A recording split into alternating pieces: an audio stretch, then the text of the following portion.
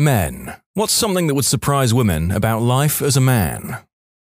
I'm a guy with kids and a wife who is a nurse that works nights. It's almost impossible for me to go to do stuff with them without someone saying something about daddy duty or mom got a free day today, huh? It's ridiculous. Not every male with a child out there is some deadbeat parent who only hangs out with their kids when they absolutely have to. As a single dad, I can relate. People act like I'm on some extreme adventure of babysitting, when in reality, I'm taking my 2 kids with me grocery shopping. I'm a single dad 24/7, it's my life. No biggie. My ex and I separated 6 weeks ago. Yesterday, I took my 14-month-old daughter to a parent and toddler group, and a woman there asked me if I was babysitting. I was absolutely frickin' livid, but I couldn't and wouldn't let on how I felt. I had to settle for, no, are you? No idea whether she got the message or not, but the look of confusion on her face was nice to see.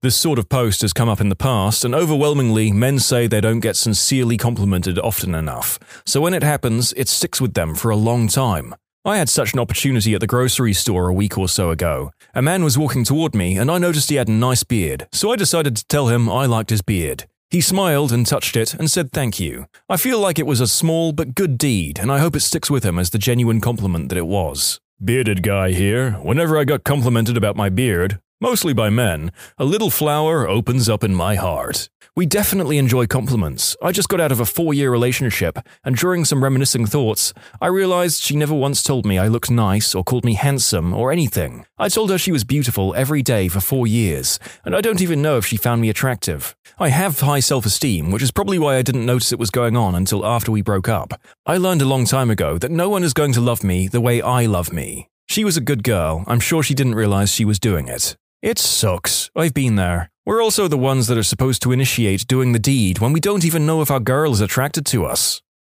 I've never felt the same longing in my life that some of these gentlemen do, but it's definitely a valid one. Positive affirmation is never a bad thing, even if someone doesn't necessarily show how happy it makes them. Some of us are just bad at taking compliments, but they do appreciate them.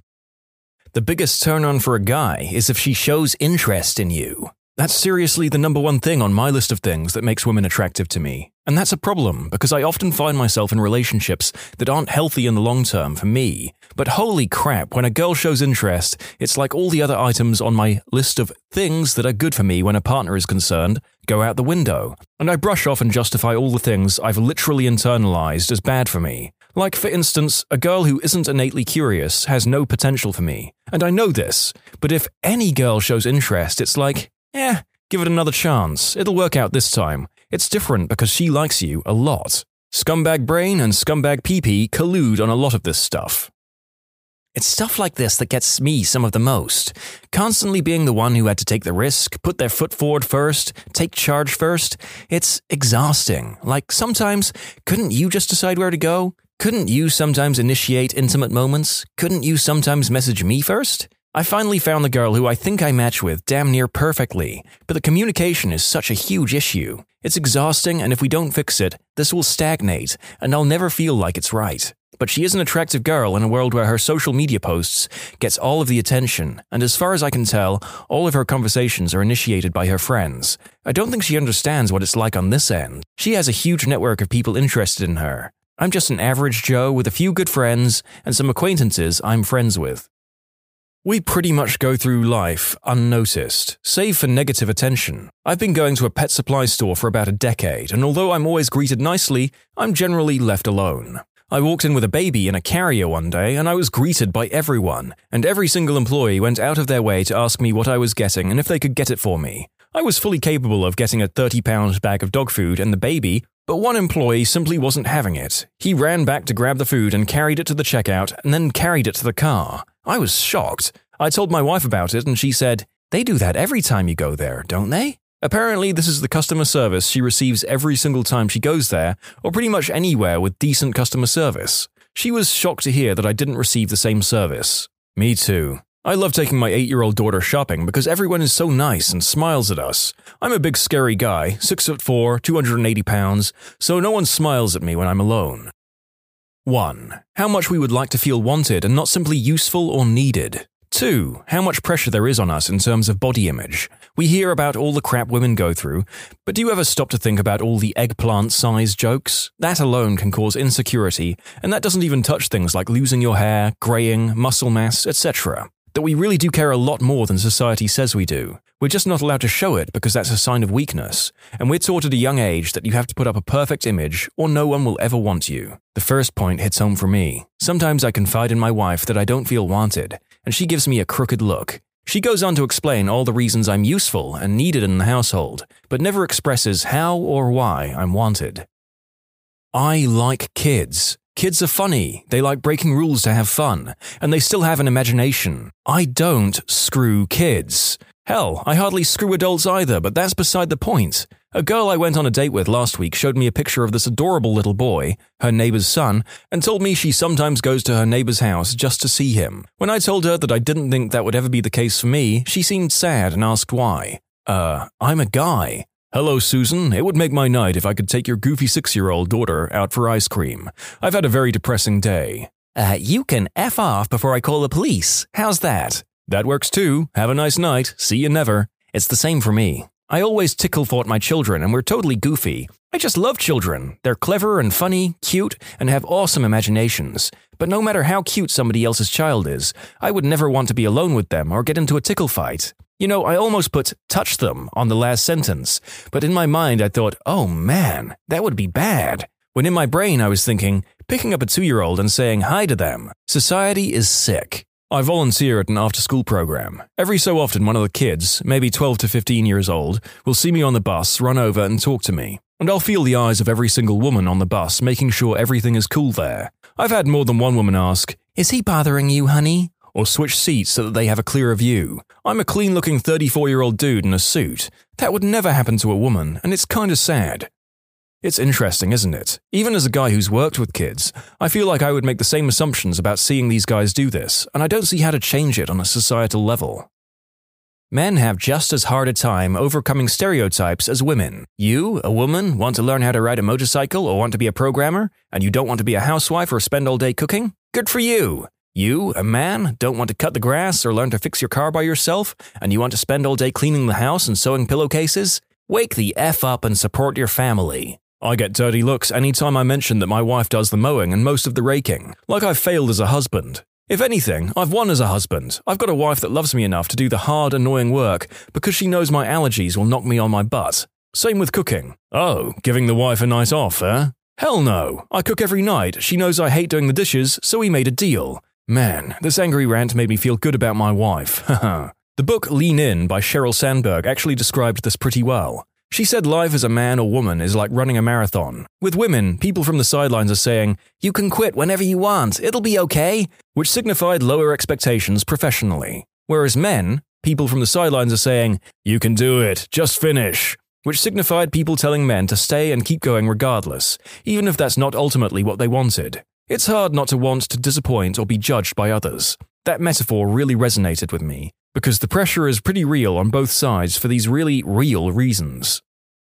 My ex fell into a trap of unrealistic expectations. She told me outright that she couldn't stand the fact that I didn't know what she was thinking without her telling me. Do I look like a freaking mind reader? I'm not completely awful at taking subtle hints, but I'm only human. If you tell me you need to go to a certain store to pick up a certain thing, and you say it in passing and never bring it up again, how can you possibly be mad at me a week later for not having taken you to said store? Take yourself to the store. Wait for Christmas and I'll buy you that coat, because I'm not that clueless and I will remember. Married almost 5 years. Made a separate Etsy/Amazon account for the husband. I go on there and make wish lists and never check the order history. Helped tremendously. One year I told him I need panties. I got 47 pairs for Christmas and nothing else.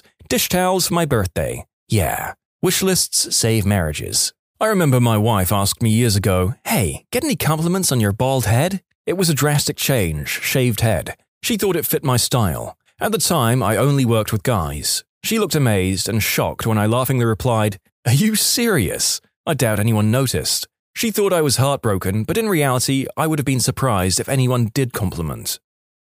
It's very rare to find a company or place of work that allows men to follow a seasonal dress code. It's really hot in the summer? Women can wear dresses or skirts, men are still wearing suits. It would be nice to be able to wear a nice pair of shorts if it's really hot out. The company where I used to work allowed men to take off their ties if it was over 90 degrees in the office. Can't get more accommodating than that.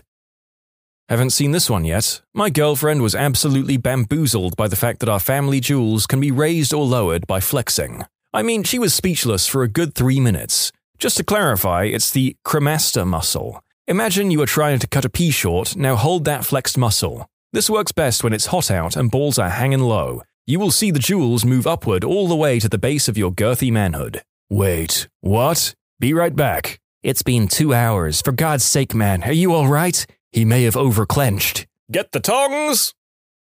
From my experience, women talk about the act of doing the deed with their friends much more and in much more graphic detail than men talk about the same subject with their guy friends. I guess my point is that men aren't as sleazy or gratuitous as most women make us out to be. Conversations with me and my dudes about doing the deed? Friend 1. So how did things work out with her? Me. Oh yeah. Grins slightly. Dude. Nods in satisfaction. That's literally all there is to it. I mean, some men are still way too into trying to talk about the details of their encounters in the most graphic and disrespectful way possible, but my first man here is right in that they are in the minority. The complete and total lack of regard or value for our own lives, both internally and all too often externally. I don't mean to pick fights here, but when you hear about women and children first, men must register for the military draft, etc., it gets ingrained into you. You learn slowly but surely that your value is contingent upon what you do and not just who you are. You never feel truly satisfied just being there, just existing. You always feel like you have to constantly be working at something.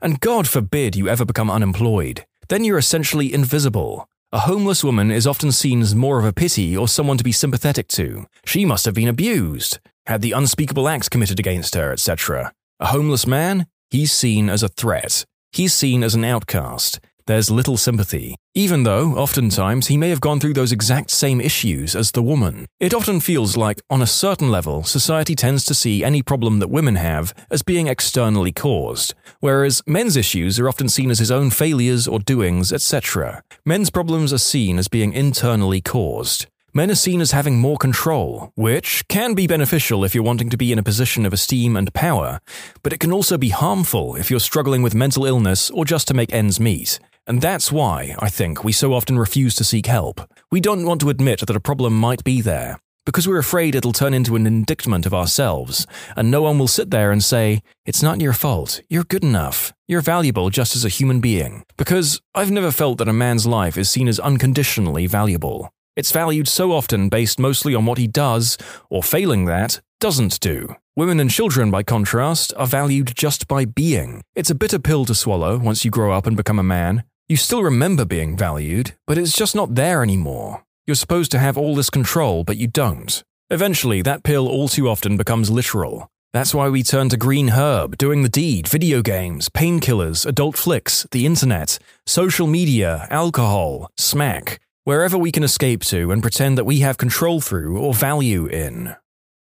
We're taught from a young age that things don't happen to you, they happen because of you. You got a raise at work? Clearly you're a hard worker. Have a wife? Obviously you wooed her correctly. Got divorced? You messed up. She just fell out of love with you? You should have fought harder for her. You're depressed? You need to suck it up.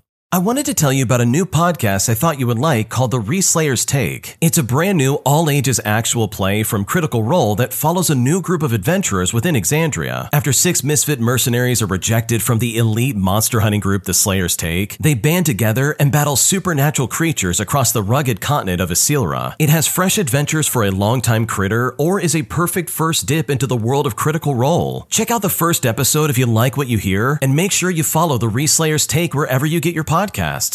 This is the story of the one. As head of maintenance at a concert hall, he knows the show must always go on. That's why he works behind the scenes, ensuring every light is working, the HVAC is humming, and his facility shines. With Grainger's supplies and solutions for every challenge he faces, plus 24/7 customer support, his venue never misses a beat. Call quickgrainger.com or just stop by. Grainger, for the ones who get it done. It's so lonely. Hugely important issue. Everyone, and in my opinion, especially men, should read this recent article on loneliness from the New York Times. Now, I've noticed a couple of things that relate to this issue. First of all, I've observed men form deep friendships and relationships generally, through shared experience much more than talk. It simply doesn't feel like support if you're just talking to me about me unless we've seen some crap together, which is a key difference for women. I've observed women mostly feel the support of strangers, which does not happen for men. The void that is male loneliness can be filled by camaraderie of joint work on a project, of following a team, or scientific, political, business venture for us nerds, all together, and of discussions or arguments that may seem idiotic or too distant to be the true issue. At this point, I'm mostly just talking out of my butt, but I remember that convincing men to talk about personal issues is usually like convincing a wall to talk. Instead, take me out to a movie, to a diner for a milkshake and a silver cup. Go to the fricking gym or to a cooking shop or craft class. Second, I want to talk about older men for a second with regards to loneliness. If the things I've said above apply to us 20-somethings, they apply tenfold to the generations before. Many older men have lost some or all of the friends that shared their experiences. To cancer, murder, time, etc., these friends are gone, and it is, or seems nearly impossible, to form a comparable replacement. So older men don't even try. They may form surface friendships at the bar, but as I said, that's hardly going to scratch the itch of loneliness. It might keep them going, but so many older men just look and act like husks of their former selves because they no longer have friends. This issue is huge. Interesting thoughts. Here in Australia, we have this phenomenon called a man shed to help older men deal with loneliness. It's usually run by a local community and provides usually older men with a place to work on projects in a social setting. It's been quite effective in preventing and treating depression, from what I understand. Also, picking up hobbies like amateur astronomy, etc. can be a conduit to forming more meaningful friendships. A lot of my guy friends are simultaneously very lonely and seem very intimidated by the prospect of even trying new things. Initiatives like the Shed idea are great, as are trying out adult classes for something you've been curious about for a long time. I think most women would be surprised to learn that our pee doesn't always come out in a nice, steady, straight stream. My wife still assumes I have no aim because of the times where it may be coming out in more of a splash manner, or the stream is just completely directed haywire. Does anybody else get splash on their shins? It's really gross when I'm wearing shorts. Gross when you feel it on your shins, but for me it's worse realizing after it also happens when you wear jeans, but you just don't feel it. You have to be scared of kids. For example, one time I was in the supermarket and a little kid came up and told me he was lost. But because people jump to call men kiddie diddlers here in the US, instead of walking the kid to the front or trying to help him find his mum and dad, I had to tell him to stand there and not move, and I went to the front and got an employee. Now here's the craziest thing. The first employee I found was a male, and his response was, "Hang on, it's store policy that male employees don't handle these situations." So he had to go and get a female employee who then helped the kid out. I asked the guy after why that was the policy, even though I kind of knew the answer, and he explained to me that it's happened just before in this store alone, where a male employee had gone to comfort a crying kid or help them find their parents, and either the parents or a stranger had accused them of trying to kidnap them. So if you haven't thought about this before, there you go. Now if you see a guy walking past a kid who's lost, you know why they might have just walked past them. It's not a lack of wanting to help, it's the intense fear of being falsely labeled something. Well, here's a few. Number 1, how much crap we give each other as banter from a young age. Borderline bullying at times, but it's definitely helped us to man up. Number 2, not every guy is a handyman. Number 3, body issues affect us greatly. It's overlooked as we don't often share it, as we generally don't have the same level of emotional support that women provide each other. 4, most common advice we have is to just deal with it. How awkward it is to cry or be emotional in front of other people, even in situations where it would be normal, such as funerals. Usually bottle that stuff up and save it for when you're alone, and then let it out so no one sees. When my dog died, I went with my family and girlfriend at the time. I was 20. After they put him down, I went out of the room and cried in my girlfriend's arms. I apologized heavily for it over and over. Even when talking about it with a friend later, I tried to downplay the crying and he told me, "What do you expect? For me to tell you to F you for crying, you sissy B-word? Your goddamn dog died. Of course you cried." Probably the first intimate initial moment I had with my now husband was when we first started dating. His grandfather died. Husband's ex-girlfriend showed up to his grandpa's funeral, and they ended up doing the deed. He was so messed up over it. I called him later to ask how he was doing, and he told me all of it and lost it crying. I drove over and comforted him, but the fact that he trusted me enough to tell me what happened and to cry in front of me really stuck with me. He kept apologizing. I'm not sure if it was over doing the deed with his ex or crying, but I was like, holy crap, you have nothing to apologize about. We hadn't decided to be exclusive at that point, and told him I still cry about my mum from time to time, and that's okay. It's so incredibly messed up the way society expects men to downplay or deny their own grief or sadness. Tears are a testament to the depth of a relationship or connection. It's total bullcrap that they're not okay to shed. How much stress a man can undergo without a mental breakdown.